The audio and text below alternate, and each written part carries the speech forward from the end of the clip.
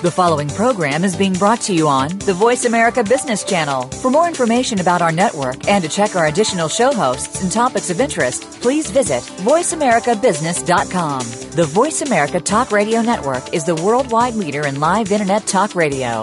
Visit voiceamerica.com. The views and ideas expressed on the following program are strictly those of the host or guests and do not necessarily reflect the views and ideas held by the Voice America Talk Radio Network, its staff, and management.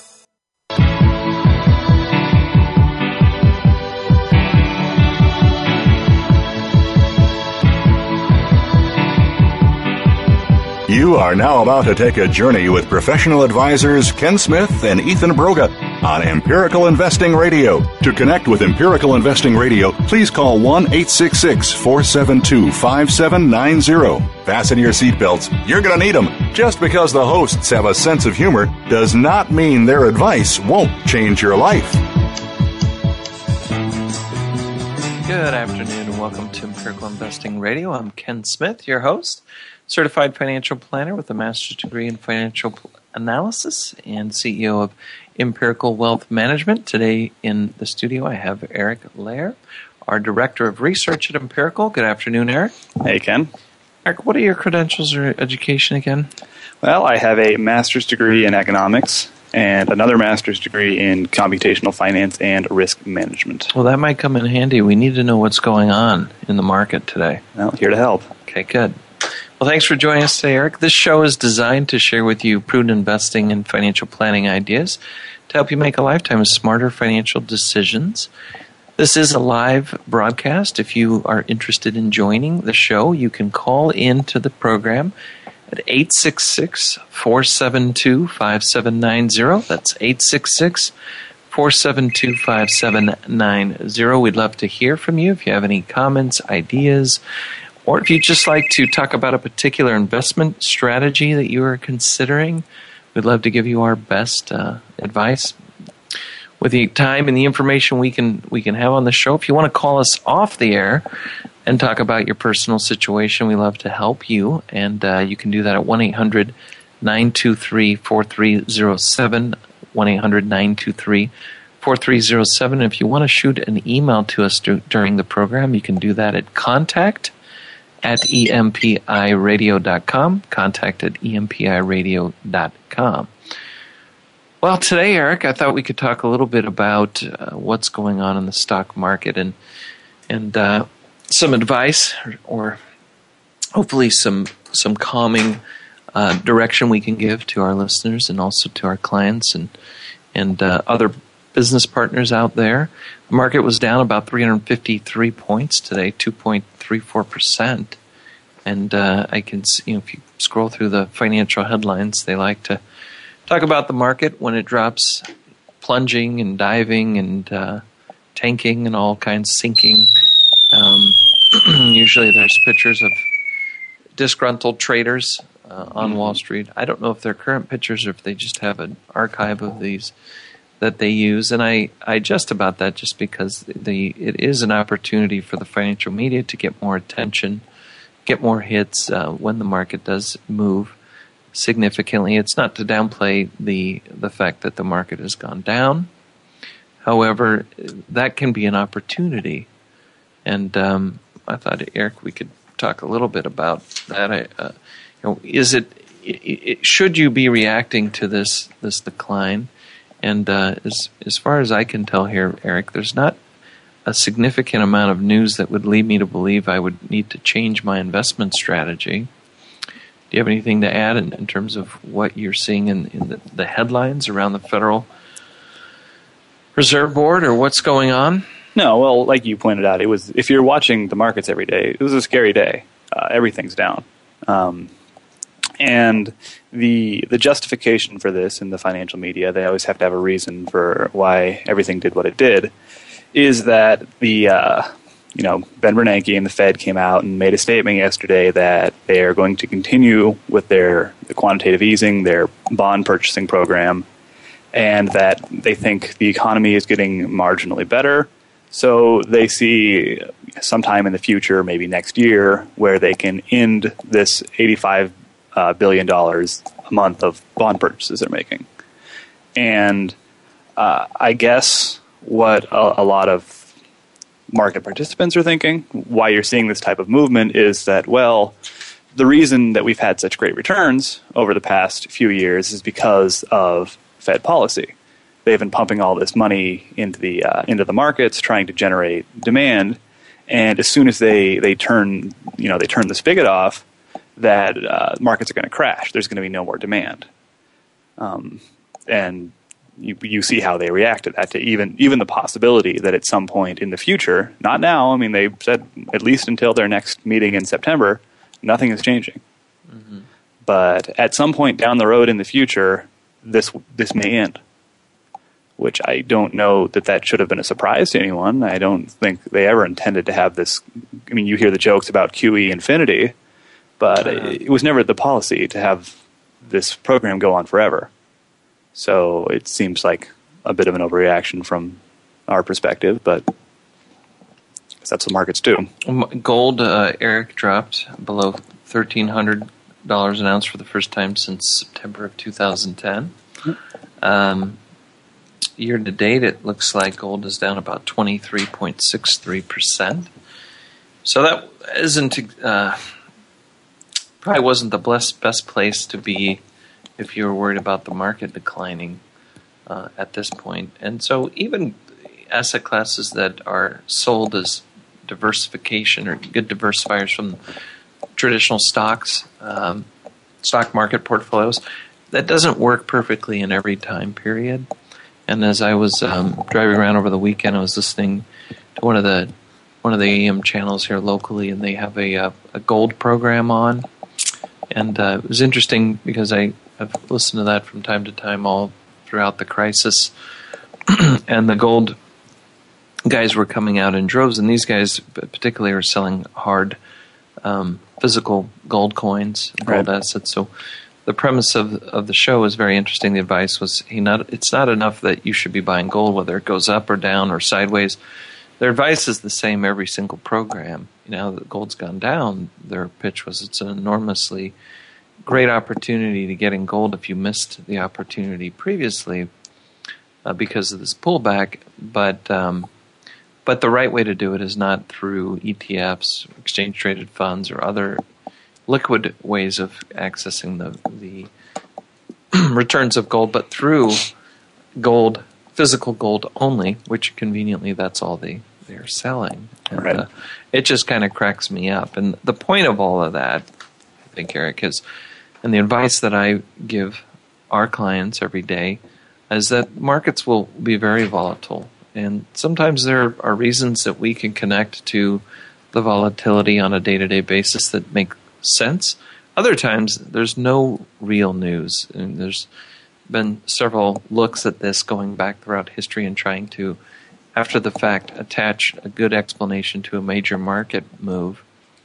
And I believe Jeremy Siegel wrote a book, Stocks for the Long Run, where he outlined some of this. And there's been several other good authors and academics that have looked at this. And what they find is a good proportion of the time, there is not a good explanation for some of the significant moves in the market. And think about who is on a day-to-day basis, who's buying and selling. It's usually not long-term investors. I know that we're not moving in and out of the markets day-to-day based solely on speculation around day-to-day market news. So, there are traders, there are institutions trading a lot of money, there are hedge funds, there's other things. For the most part, they're engaged in speculation. They're trying to make short-term profits off of short-term market swings. In my professional career and everything I've studied and been able to determine about investing, that is not a way to invest for someone who's serious about obtaining their financial objectives, particularly people who have money inside of retirement accounts that are investing for the long term. A much better approach, again, is to devise a broadly diversified portfolio of a variety of investment asset classes in which you understand the role for each of those investment asset classes that become core investments. And you're typically slow to rotate in and out of those investment categories. And we'll talk about a few other articles about some of the popular investments that spring up through every market turn. Right now, it's a variety of higher yielding products we've talked about over the last few years, actually, on the show, that everyone's trying to solve this solution that, hey, interest rates have been low. How do investors starving for yield increase their rate? And in reality, there's only a few ways of doing that. And usually they involve taking on additional risk. So it's important to understand, I guess what I'm saying, Eric, is that you have the right investment asset classes, that you don't simply introduce new investment classes because they purport to solve some short-term issue and overlook the potential risks involved in pursuing that strategy. So if I was just to pour money into high-yield bonds at a time where they're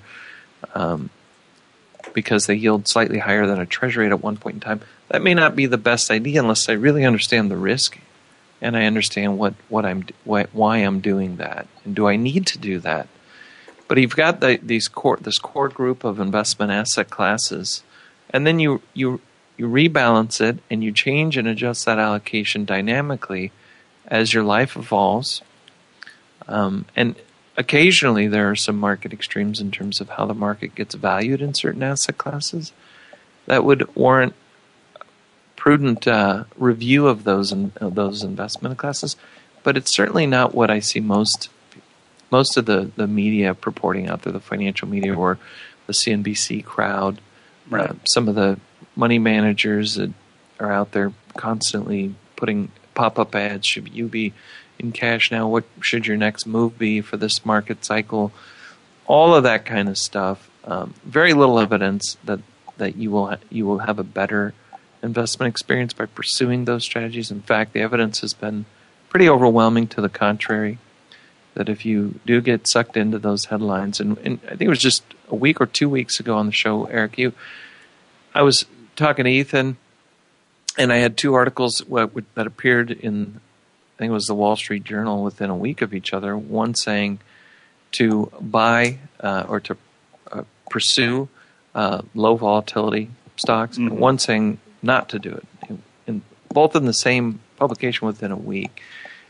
Investing that way, it's kind of like yo-yo investing. You're in, you're out. You really have to understand that does that strategy fit in to my portfolio, and is there a value add in it? Is it reducing risk in my portfolio, or is it increasing expected return? And not just in isolation, but again in the context of my total portfolio.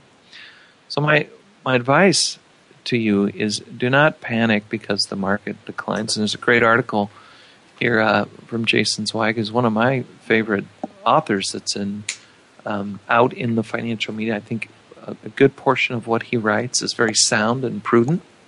It's not hype, and it's most of what I've seen from him. And he's got a great book, by the way, that I read several years ago. He's written a few, but it was on investor psychology. I think it's called Your Money in Your Mind.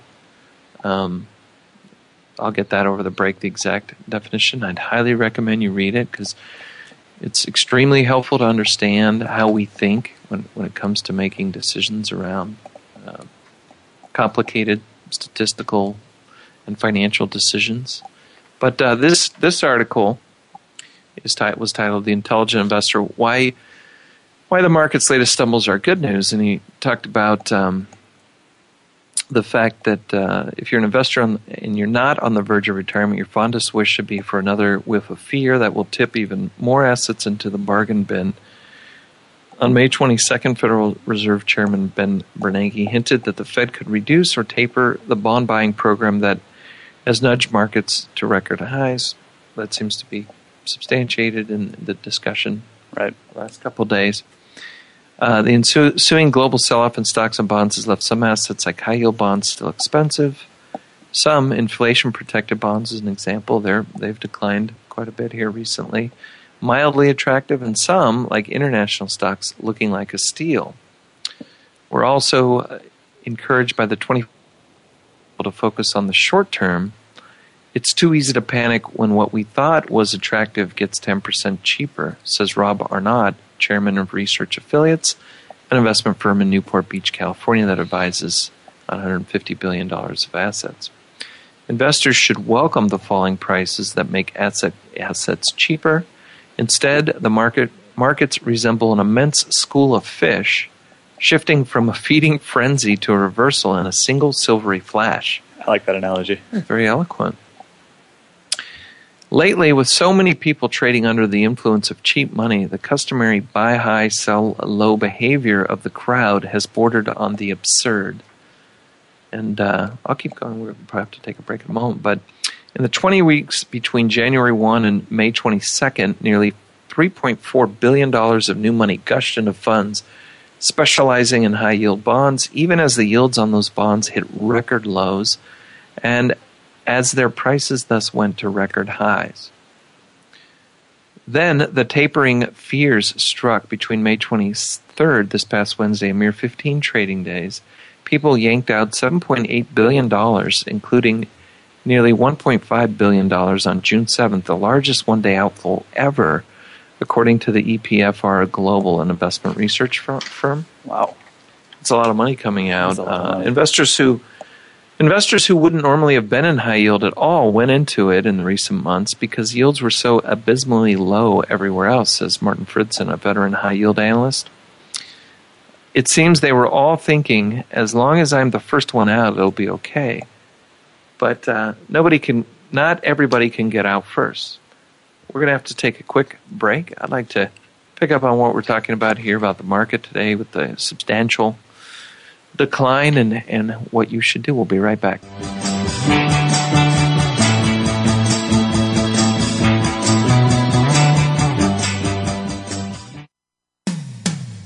When it comes to business, you'll find the experts here. Voice America Business Network. Are you an individual investor looking for a trusted financial advisor, or are you a financial professional looking to connect with a world-class wealth management firm? My name is Simon Liu, portfolio manager with Empirical Wealth Management, inviting you to contact us at 1-800-923-4307.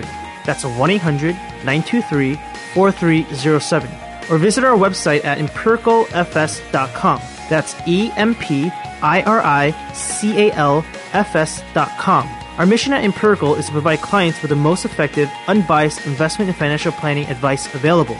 Empirical is changing the way investment advice is delivered by striving to put our clients' interests first. Call us now to get started with a no-cost, no-obligation discovery process. The number again is 1-800-923-4307. Or you can begin this process on our website at empiricalfs.com.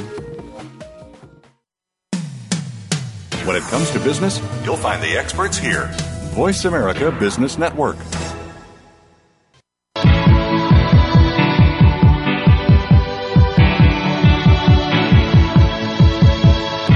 You are listening to Empirical Investing Radio with Ken Smith and co-host Ethan Broga. To call into the program with a question or comment, please dial 1-866-472-5790. That's 1-866-472-5790. You may also send an email to contact@empiradio.com.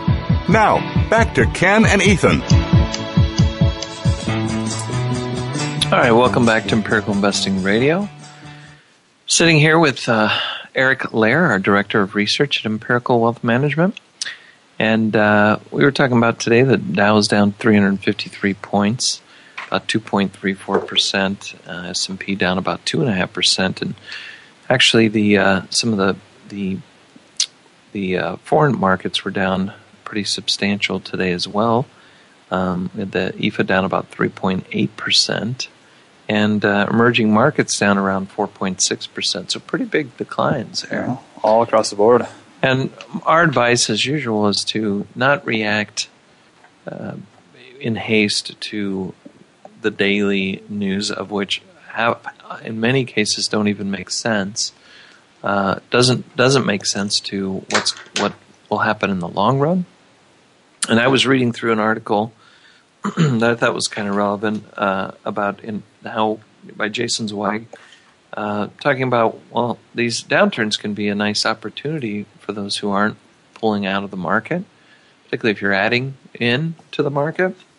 And we were at a part of the article, Eric, where he's talking about investor behavior and how we have this tendency, at least tracking the individual investor behavior, putting money in and out of various investment asset classes in a very fickle manner. And we were talking about money pouring into high yield bonds and then pouring out a record flow.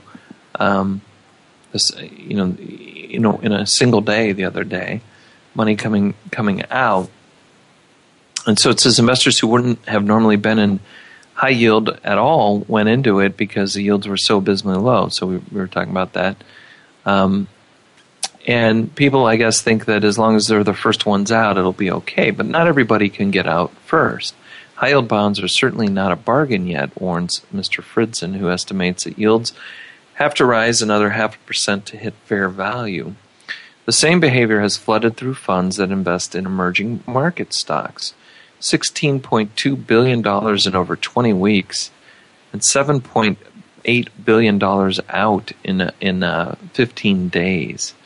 Emerging market debt, $3.8 billion in and $999 million out, and Japanese stocks, among other categories. As I visit clients worldwide, almost every single investor tells me the same thing, says Brian Singer, manager of William Blair Macro Allocation Fund. The only place they're seeing an opportunity is in the United States. He adds, if it's the global consensus, you can be pretty sure it's priced in, meaning that the wise investor should shop beyond U.S. stocks. Mr. Singer thinks stocks in Europe and emerging markets have gotten much more attention in the recent sell-off. He projects future returns of up to 14.5% annually over the next 8 years on European stocks, and 20% in the Italian and Spanish markets, and 11% on emerging markets. U.S. stocks are at a price-to-book ratio or market value relative to corporate net worth of 2 to 2.3, or 10% higher than they were at year-end. The same ratio on emerging market stocks has fallen below 1.5, making them more than one-third cheaper than United States stocks. Over the same period, dividend yield in the U.S. has dropped to less than 2.1 from 2.2%, even as the yield on emerging markets has risen to 2.9% from 2.7%. And kind of goes on. Treasury inflation protected, or TIPS, Treasury securities had been wildly uninteresting for a year and a half, said Mr. Arnott of the U.S. Research Affiliates. But they've dropped so fast in past weeks, especially those with the longest maturities, that they've become interesting again. So on that note, Eric, that if my data here from Lynn is correct, and I hope it is, we've got a positive yield here on the 10-year inflation-protected Treasury, the TIP, of 0.46, which puts the break-even on the inflation rate relative to the regular Treasury, which is which yields bumped up quite a bit on the 10-year Treasury. We're at 2.39% right now on the 10-year nominal Treasury. It was 1.66% a year ago at this time, and last week it was 2.15. So it's a pretty good bump, Eric. But the spread on that now, if you're looking at the difference between the TIP and the regular Treasury, we need inflation of 1.93 to break even on the TIP. So if you think we're going to have inflation over the next 10 years that would equate to 1.93 or more, the TIPs are a pretty good deal. Yeah, that's one of the arguments you hear getting back to the gold thing is that, well, the U.S. is going to have hyperinflation. We have to get into gold. Well, market tends to be pretty efficient in pricing inflation out, and it's predicting a little less than 2% for the next 10 years. I know that they just came out with the latest inflation numbers, and it was just barely over 1%, which is pretty much an all-time low since they've been recording it. Mm-hmm. So hardly been seeing that hyperinflation that would, people aren't going to take your paper money anymore. They're only going to accept gold coins. I haven't seen that yet. Okay. So he goes on and says, right on cue, investors pulled $1.5 billion from tips in the past 15 days. So basically what he's saying is just as they're becoming interesting, and we've had in various bond models constant exposure to tips. And there are certain core asset classes, Eric, that I think you might adjust your weightings to if things get extremely cheap or extremely expensive, but you would maintain some core exposure to. And in a lot of our bond portfolios, we keep exposure into the tips. But we're monitoring the relationship, and certainly as it becomes more and more attractive, we'd want to be rebalancing. And part of this idea that one of the ways that you could counter the poor investor behavior that's we see in the mutual fund cash flows, where investors tend to pour money into asset classes after they've become expensive and pull money out of asset classes as they're becoming cheap. And we see that market turns, money pouring into equities at all-time highs, money coming out of equities at all-time low points, or at least recently, historically low points at market turns market bottoms would be a better way of phrasing that. That's not a great strategy. Buying buy high and sell low. It doesn't help over the long run. But a systematic way of avoiding that bad behavior is to rebalance your portfolio systematically based on ranges around the investment asset classes. So if it's within your bond portfolio and one particular area of the bonds, the price declines relative to the others, it will fall in value relative to the other positions, and you would be selling some of those other positions and buying that depressed asset class. Same thing on the equity side. What that would cause you to do, and it's not doesn't mean you're buying things at the very low point. Right. It just means at the very least you're avoiding the behavior of selling the investment asset that's gotten cheap after it's gone down to buy one that's expensive.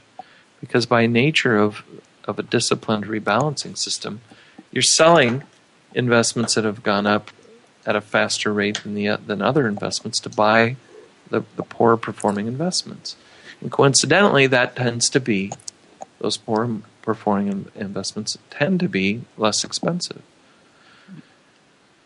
That is one way that a good advisor can bring discipline to an investment strategy. Yeah, well, it's interesting that the way this tends to work, right, is that a lot of the asset classes that have done well recently, that have outperformed recently, are less likely to outperform in the future, and vice versa. So the rebalancing strategy automatically will tend to sell the outperforming assets to buy up the underperforming assets. But that's not the strategy you see a lot of individual investors take. I know a couple of guys at, I think it's UC San Diego, Terrence Odine and Brad Barber, have done a lot of studies on individual investor behavior, and they've got a lot of stuff in Journal of Finance, other peer-reviewed journals, where they document that the behavior of individual investors is to, in fact, chase things that have performed well recently and sell things that have dropped, which is the exact opposite of what you should be doing if you have a long-term investing strategy. If all you're trying to do is maybe catch the tail end of some momentum, then maybe that's an okay way to do it. But the numbers have shown that's really not a winning strategy.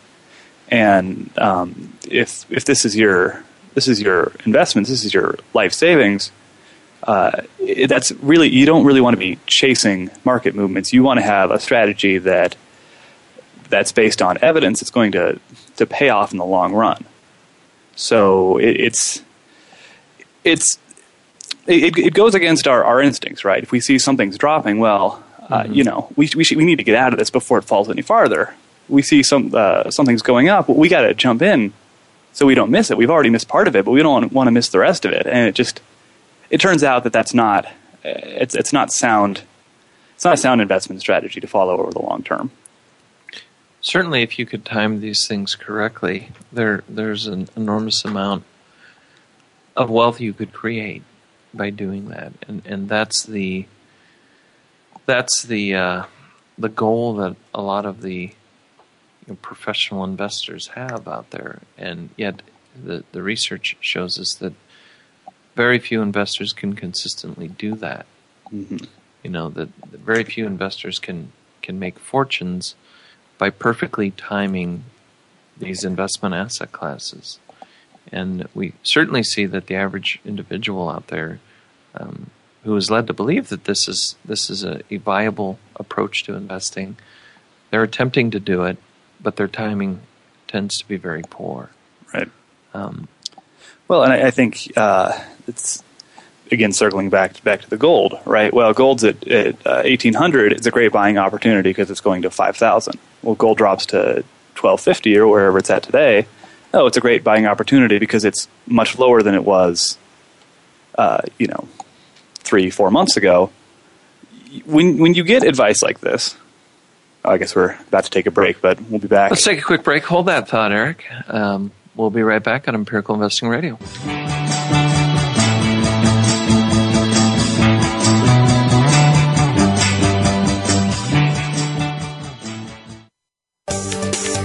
From the boardroom to you, Voice America Business Network.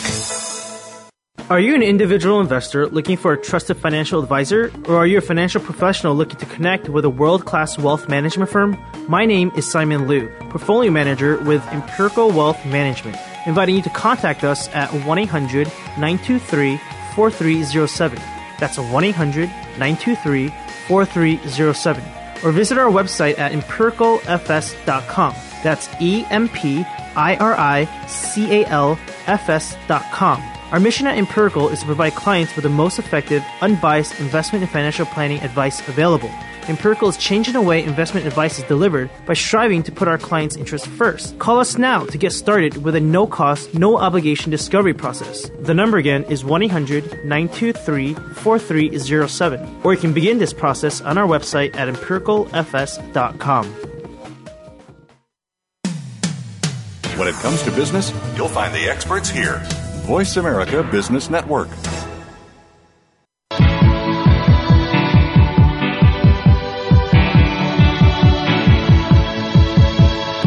You are listening to Empirical Investing Radio with Ken Smith and co-host Ethan Broga. To call into the program with a question or comment, please dial 1-866-472-5790. That's 1-866-472-5790. You may also send an email to contact@empiradio.com.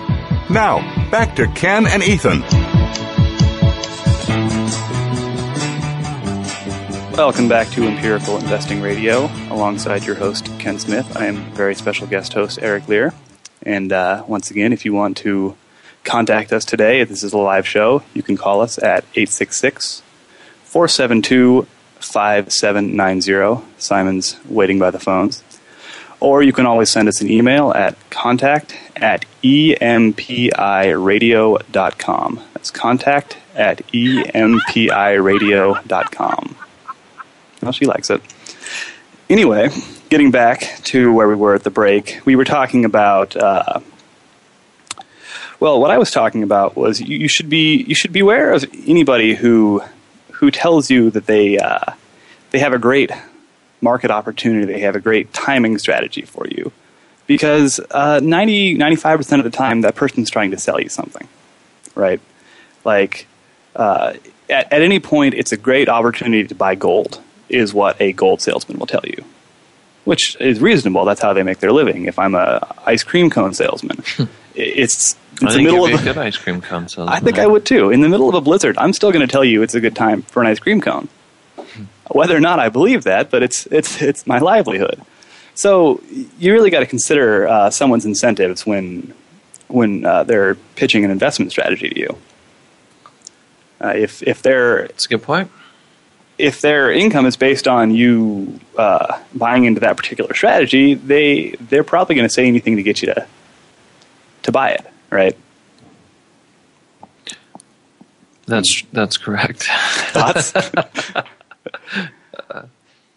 Consider incentives. Consider where the advice is coming from and what the bigger picture agenda is. And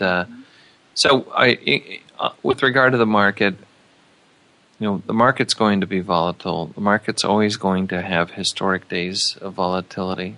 The media likes to make that out as if the fact that it declines or increases in a particular day, and that hasn't had that significant of a decline or a drop in a month or 2 months or a year, that's some sort of special thing to note. And really it's insignificant. It doesn't matter that the market hasn't dropped this much in a single, and their choice of words are always interesting. It's points, instead of percentages. The market gets higher.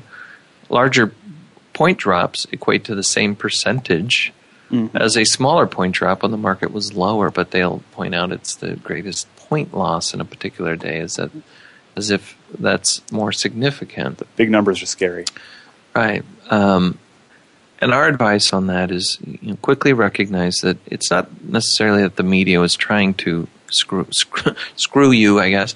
It's just that they have one agenda. You just talked about incentives, and that incentive is to get people reading their materials, to get hits, to sell advertising. And so they'll use these moments of turmoil to their advantage to get interest and to get you hooked in. Now, ultimately, that may cause you to make poor investment decisions. So if you know that that's their motivation, then you would read that with a grain of salt. You wouldn't take immediate action based on an article you see. And that's our advice. It's always been our advice. Was our advice 10 years ago, 12 years ago, 13 years ago before we went. And our portfolios have done quite well through both of the difficult market cycles that we've experienced. Clients have stayed ahead. Investors have stayed ahead of inflation, grown their portfolios. It doesn't mean this is the greatest 13 years in history. But the market, you were, if you stayed disciplined and you applied these prudent investment principles, you're on the right track. And failure in investing is not that you don't happen to invest at the time that the market does its historically best. Right. If you're setting yourself up for that, you're going to have a difficult time. Success is really participating in the market and not taking risks that you shouldn't be taking or that you can't afford to take or you don't have the time right. Success is doing everything you can to properly align yourself with the market forces that exist. Failure is when you're not doing that, regardless of what. So you can have a successful investment experience or strategy, even when the market isn't turning in the greatest decade of returns ever, because you did the right. You made the best possible decisions that you could make. Hindsight is always 20/20, and after the fact outcomes don't change what the prudent approach was prior to making the decision. Yeah, I think that's a great point. I was reading an article the other day in the Wall Street Journal. I don't think we have it here with us, but these guys did a study of the 9 biggest market drops in the past, I want to say 40, 50 years. And they said, well, what would happen if you bought in at the peak of the market rise before the drop and then waited 5 years? And it turns out in every single circumstance, you would have made money. Even though you sat through those drops, just because you kept your investment strategy, you stayed invested, you get rewarded. I mean, if you would have bought, like, for example, if you would have bought in at the peak in 2008 and you would have stayed invested all 5 years, you would have still made money. Okay. Even sitting through the biggest drop we've had in 50 years. So it really is key to design the prudent investment strategy and then stick with it. I mean, there's no point in you can have the best investment strategy ever if you panic and change your strategy, you're not going to have a successful investing experience. So, Eric, I was reading another article that Lynn had forwarded to me, and it was about infrastructure mutual funds that are attracting new assets. So here we're talking about Jason Zweig's article that investors are chasing money. They dumped money like crazy into high yields bonds, even though they were at historically low yields for high yield, because people had dumped a lot of money into them, and then suddenly pulled it out. Now you have money going into these funds that are being called infrastructure funds. And so we've talked about all kinds of different funds on the show. Stuff is coming out constantly to solve, in my opinion, a lot of times yesterday's problems. Right. Or what was a problem today that may not be a problem tomorrow. An example is rates have already begun to go up. If interest rates get back up to more historic averages, investors then wouldn't be starving for yield, and they wouldn't need to risk losing a great deal of their money chasing these yields and very risky investment strategies, simply because they believe in order to be successful, they need to get a high yield now. Right. So I just thought we'd mention this in this context of this discussion. Is these mutual funds that are targeting these infrastructure projects, and here in the article, they're pitching this, saying mutual funds that invest in infrastructure projects could be an ideal way for investors to ride the tailwinds of an improving economy. Financial advisors say. Well, you know what? Another great way of riding the tailwinds is to own a globally diversified portfolio of stocks all over the world. Well, that's not as exciting, though. That's not the latest thing. Right. Yeah, and again, we've talked about this for months and probably years now, that you're seeing a lot of the essentially yield-chasing behavior in the high-yield bonds, in the emerging market bonds, in bank loan strategies, in these infrastructure funds, in master limited partnerships.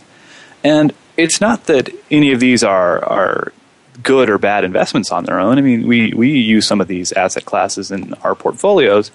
It's just that if something like a high-yield bond, for example, the reason it has a higher yield than an investment-grade corporate bond is because it's a riskier asset. And by just piling into securities because they have a higher yield, I think that a lot of investors are losing sight of the bigger picture. There's a reason these things pay you more. It's because they're riskier. So, you have to understand what you're getting into with these assets. You can't buy a high-yield bond and expect it to behave like a treasury, because it's a very different thing. And that's people have been losing sight of that just in the sort of the chase for yield. Right.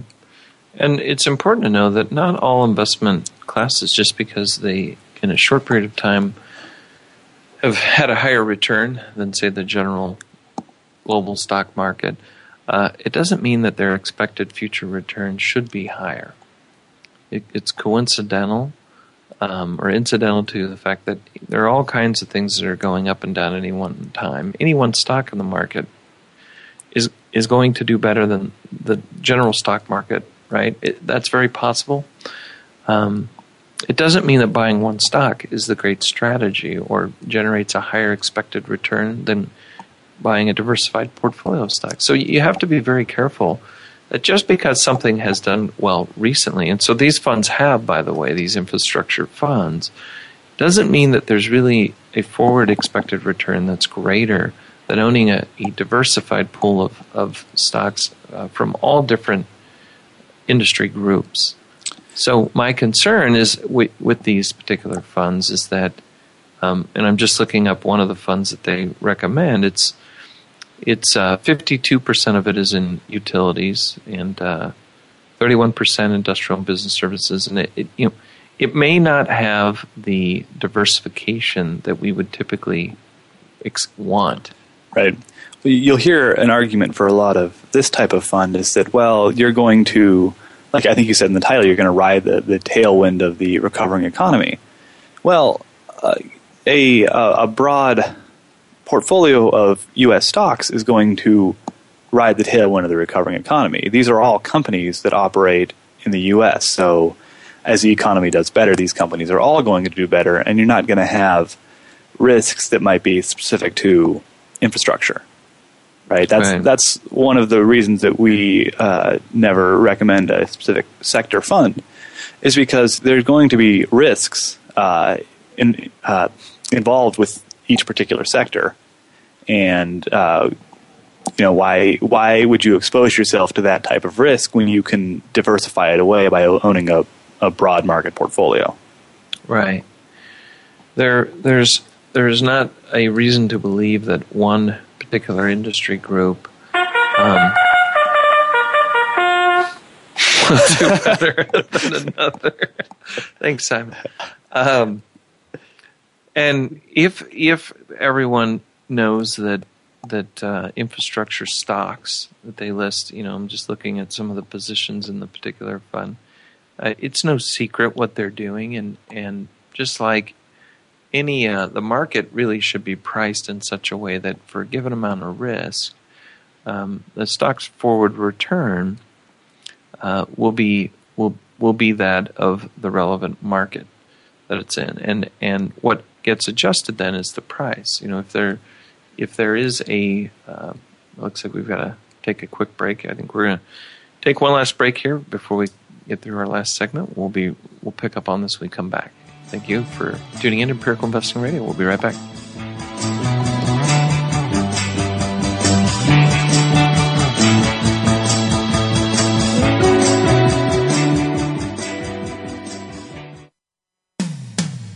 When it comes to business, you'll find the experts here. Voice America Business Network. Are you an individual investor looking for a trusted financial advisor, or are you a financial professional looking to connect with a world-class wealth management firm? My name is Simon Liu, portfolio manager with Empirical Wealth Management, inviting you to contact us at 1-800-923-4307. That's 1-800-923-4307. Or visit our website at empiricalfs.com. That's EMPIRICALFS.com. Our mission at Empirical is to provide clients with the most effective, unbiased investment and financial planning advice available. Empirical is changing the way investment advice is delivered by striving to put our clients' interests first. Call us now to get started with a no-cost, no-obligation discovery process. The number again is 1-800-923-4307. Or you can begin this process on our website at empiricalfs.com. When it comes to business, you'll find the experts here. Voice America Business Network.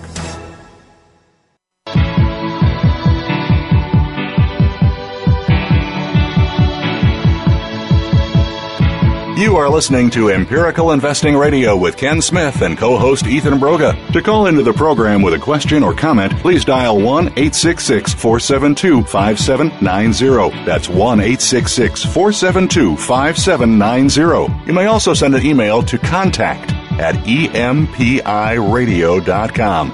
Now, back to Ken and Ethan. Welcome back to Empirical Investing Radio. It's our last segment, Ken. So I think you had something new you wanted to talk about? Yeah, let me wrap up the point I was making about the way that securities should be priced.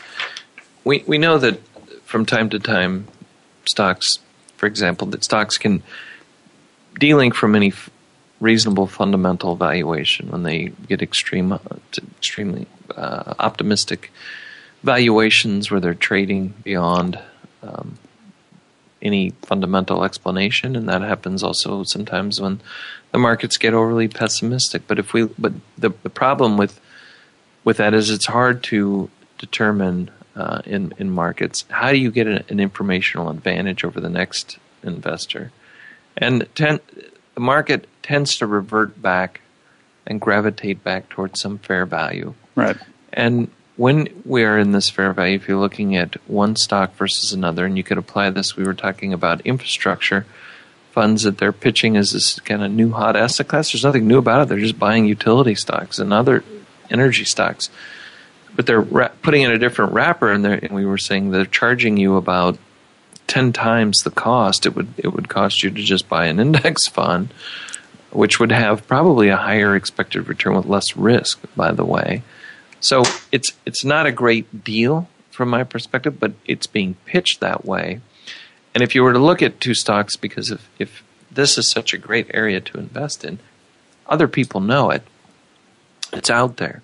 This information is out there. And all I'm saying is if you have, for a given amount of risk, if the market was expected to generate a 10% return for the next 10 years, let's say. And I had one of these particular stocks, and we said, well, the earnings of that stock are going to grow much faster than the rest of the market. What would typically happen in equilibrium here would be that the price would get adjusted upward now, so that the return of the stock you would get would have already occurred. And for the next 10 years, it's priced in a way where now the price appreciation of that stock would be 10% a year to equate the market rate of return. Right. I don't know that most people understand that relationship, that in order for you to think that you would do better in these types of stocks than the rest of the group, and again, we're throwing out risk here. We're just saying that risk is being held equal in these two investments. Well, if that were the case, people are not going to allow this investment to trade at a rate below, a price below where the market is in such a way that for the next 10 years you'll get 15% a year, and that's why we're buying it. That price gets adjusted up very rapidly right now so that going forward the return is in equilibrium with the market. So that for someone who comes in after the price appreciation, there's no additional opportunity there. Yeah, well, that's the whole idea of markets being efficient, right? Is that it's not that the markets don't react to news one way or the other. It's just that it happens basically instantaneously. And so unless you think for some reason you have more information than the market, you have the information first, then there's no reason to think you could jump ahead of the market, right? Right. And if you do have information that the rest of the market doesn't have, it's probably insider information. You shouldn't be trading on it. That's right. You can ask Martha Stewart about that. I was watching her last weekend in my leisure time. She was making some nice Italian dishes in her cooking program, and I was kind of cracking up thinking, she's an inside trader. But I think hopefully she's learned her lesson in that. Well, with the last few minutes here, Eric, unless you want to talk more about Martha Stewart and the recipes, some good pasta. Oh, I do like just pasta. how to make the sauces from scratch and everything. Looked very, very exciting and tasty. But I'm not here to talk about pasta, Eric. I'm here to talk about how you can make smarter investment decisions. And the other issue that's continued to plague the mind of investors is this issue of bond markets. I think that, again, the media has pounded this out into investors' head that there's a huge risk being invested in bonds. And we've gotten a lot of questions about that. Right. And should I even be in bonds? Should I be sitting in cash?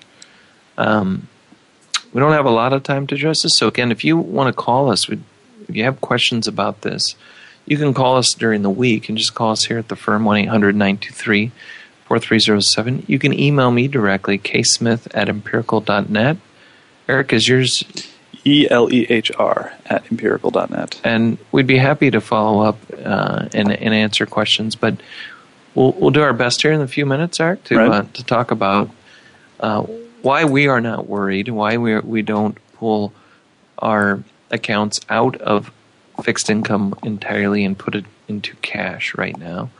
And one of the critical pieces of research that have been done on bonds shows that on average, extending the maturities to longer term for the amount of additional return you've gotten. In one example, for the last 50 years, Eric, if you bought 20-year government bonds, you got an average rate of return of around 7.59%. But if you bought 5-year government bonds, you got 7.18%. So you got a slight compound annual return advantage, but the amount of volatility or the standard deviation nearly doubled by buying the 20-year bonds. And the real risk right now, if investors are worried, they're worried that interest rates for the next 10 years are going to start going up. They went up today, for example. Quite a bit today. Who knows how fast and how far they will go up. Mm-hmm. So if you had a bond, a 20-year bond, the duration on that bond, which is just a kind of a measure of average maturity, is somewhere in the 12.6 range, which means for a 1% decline in interest rates, you'd have about a 12.6% decline in the value of that bond. Now, that's certainly something to be concerned about, particularly if you thought, I need to liquidate this portfolio next year and pay something for something. An example I like to use is, what if you had to have a heart transplant and you didn't have insurance and you needed this money to pay for that in order to get that heart transplant completed? Would you want to have the risk that that money's not there? Thanks, Sam. No, you wouldn't. You wouldn't want to take that. You'd want to make sure that the investment that you had was going to be secure enough that you had adequate funds coming due at the time. The risk you took was very, very small. But there are ways of mitigating that bond risk. Right. You want to talk about a few of those? Sure. Well, you had mentioned the duration, which, as you said, it's a measure of how a bond's price is going to be affected by change in market interest rates.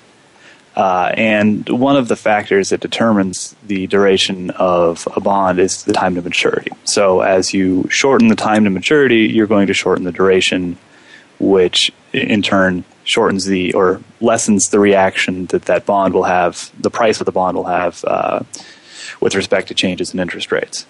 And that's one of the strategies that we use in our bond portfolios, is to keep the duration pretty low.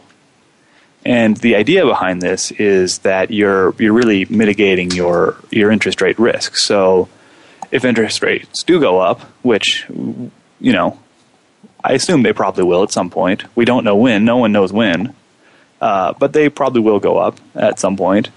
You're not going to see a whole lot of price movement, at least relative to portfolios or to bonds with longer maturities and higher durations. And as you pointed out earlier, one of the reasons that we use this type of strategy is because you don't get adequately compensated for taking interest rate risk. As you pointed out on the government bonds, for extending the maturity by 15 years on these bonds, you get about 0.5%, less than 0.5% of compound yield extra a year, but you take almost twice as much risk. And that's not a good risk-adjusted return. And that time period does include, that 50-year time period, periods of increasing interest rates. Right. So the question now of, hey, well, we know rates are going up now. We have a risk of them going down to below zero. That measurement is really addressing that issue that, we've had increasing interest rates. And so we're going to have to wrap it up, Eric, but I'm just jumping in here. There are other strategies you can use, like laddering the portfolio across maturities. And we can do that with individual bonds. We can do that with ETFs that have targeted maturities. But the key thing I think you're saying is one of the biggest issues is keeping the maturities shorter. That's protecting you. Remembering why you have bonds in the first place, to protect against significant equity declines in a lot of cases, or you're using those to generate a specific amount of income. Right. I think that's about it for today. We can tackle this and many other topics in future shows, Eric. Thanks for joining me today, and have a great week. We'll see you next week on Empirical Investing Radio.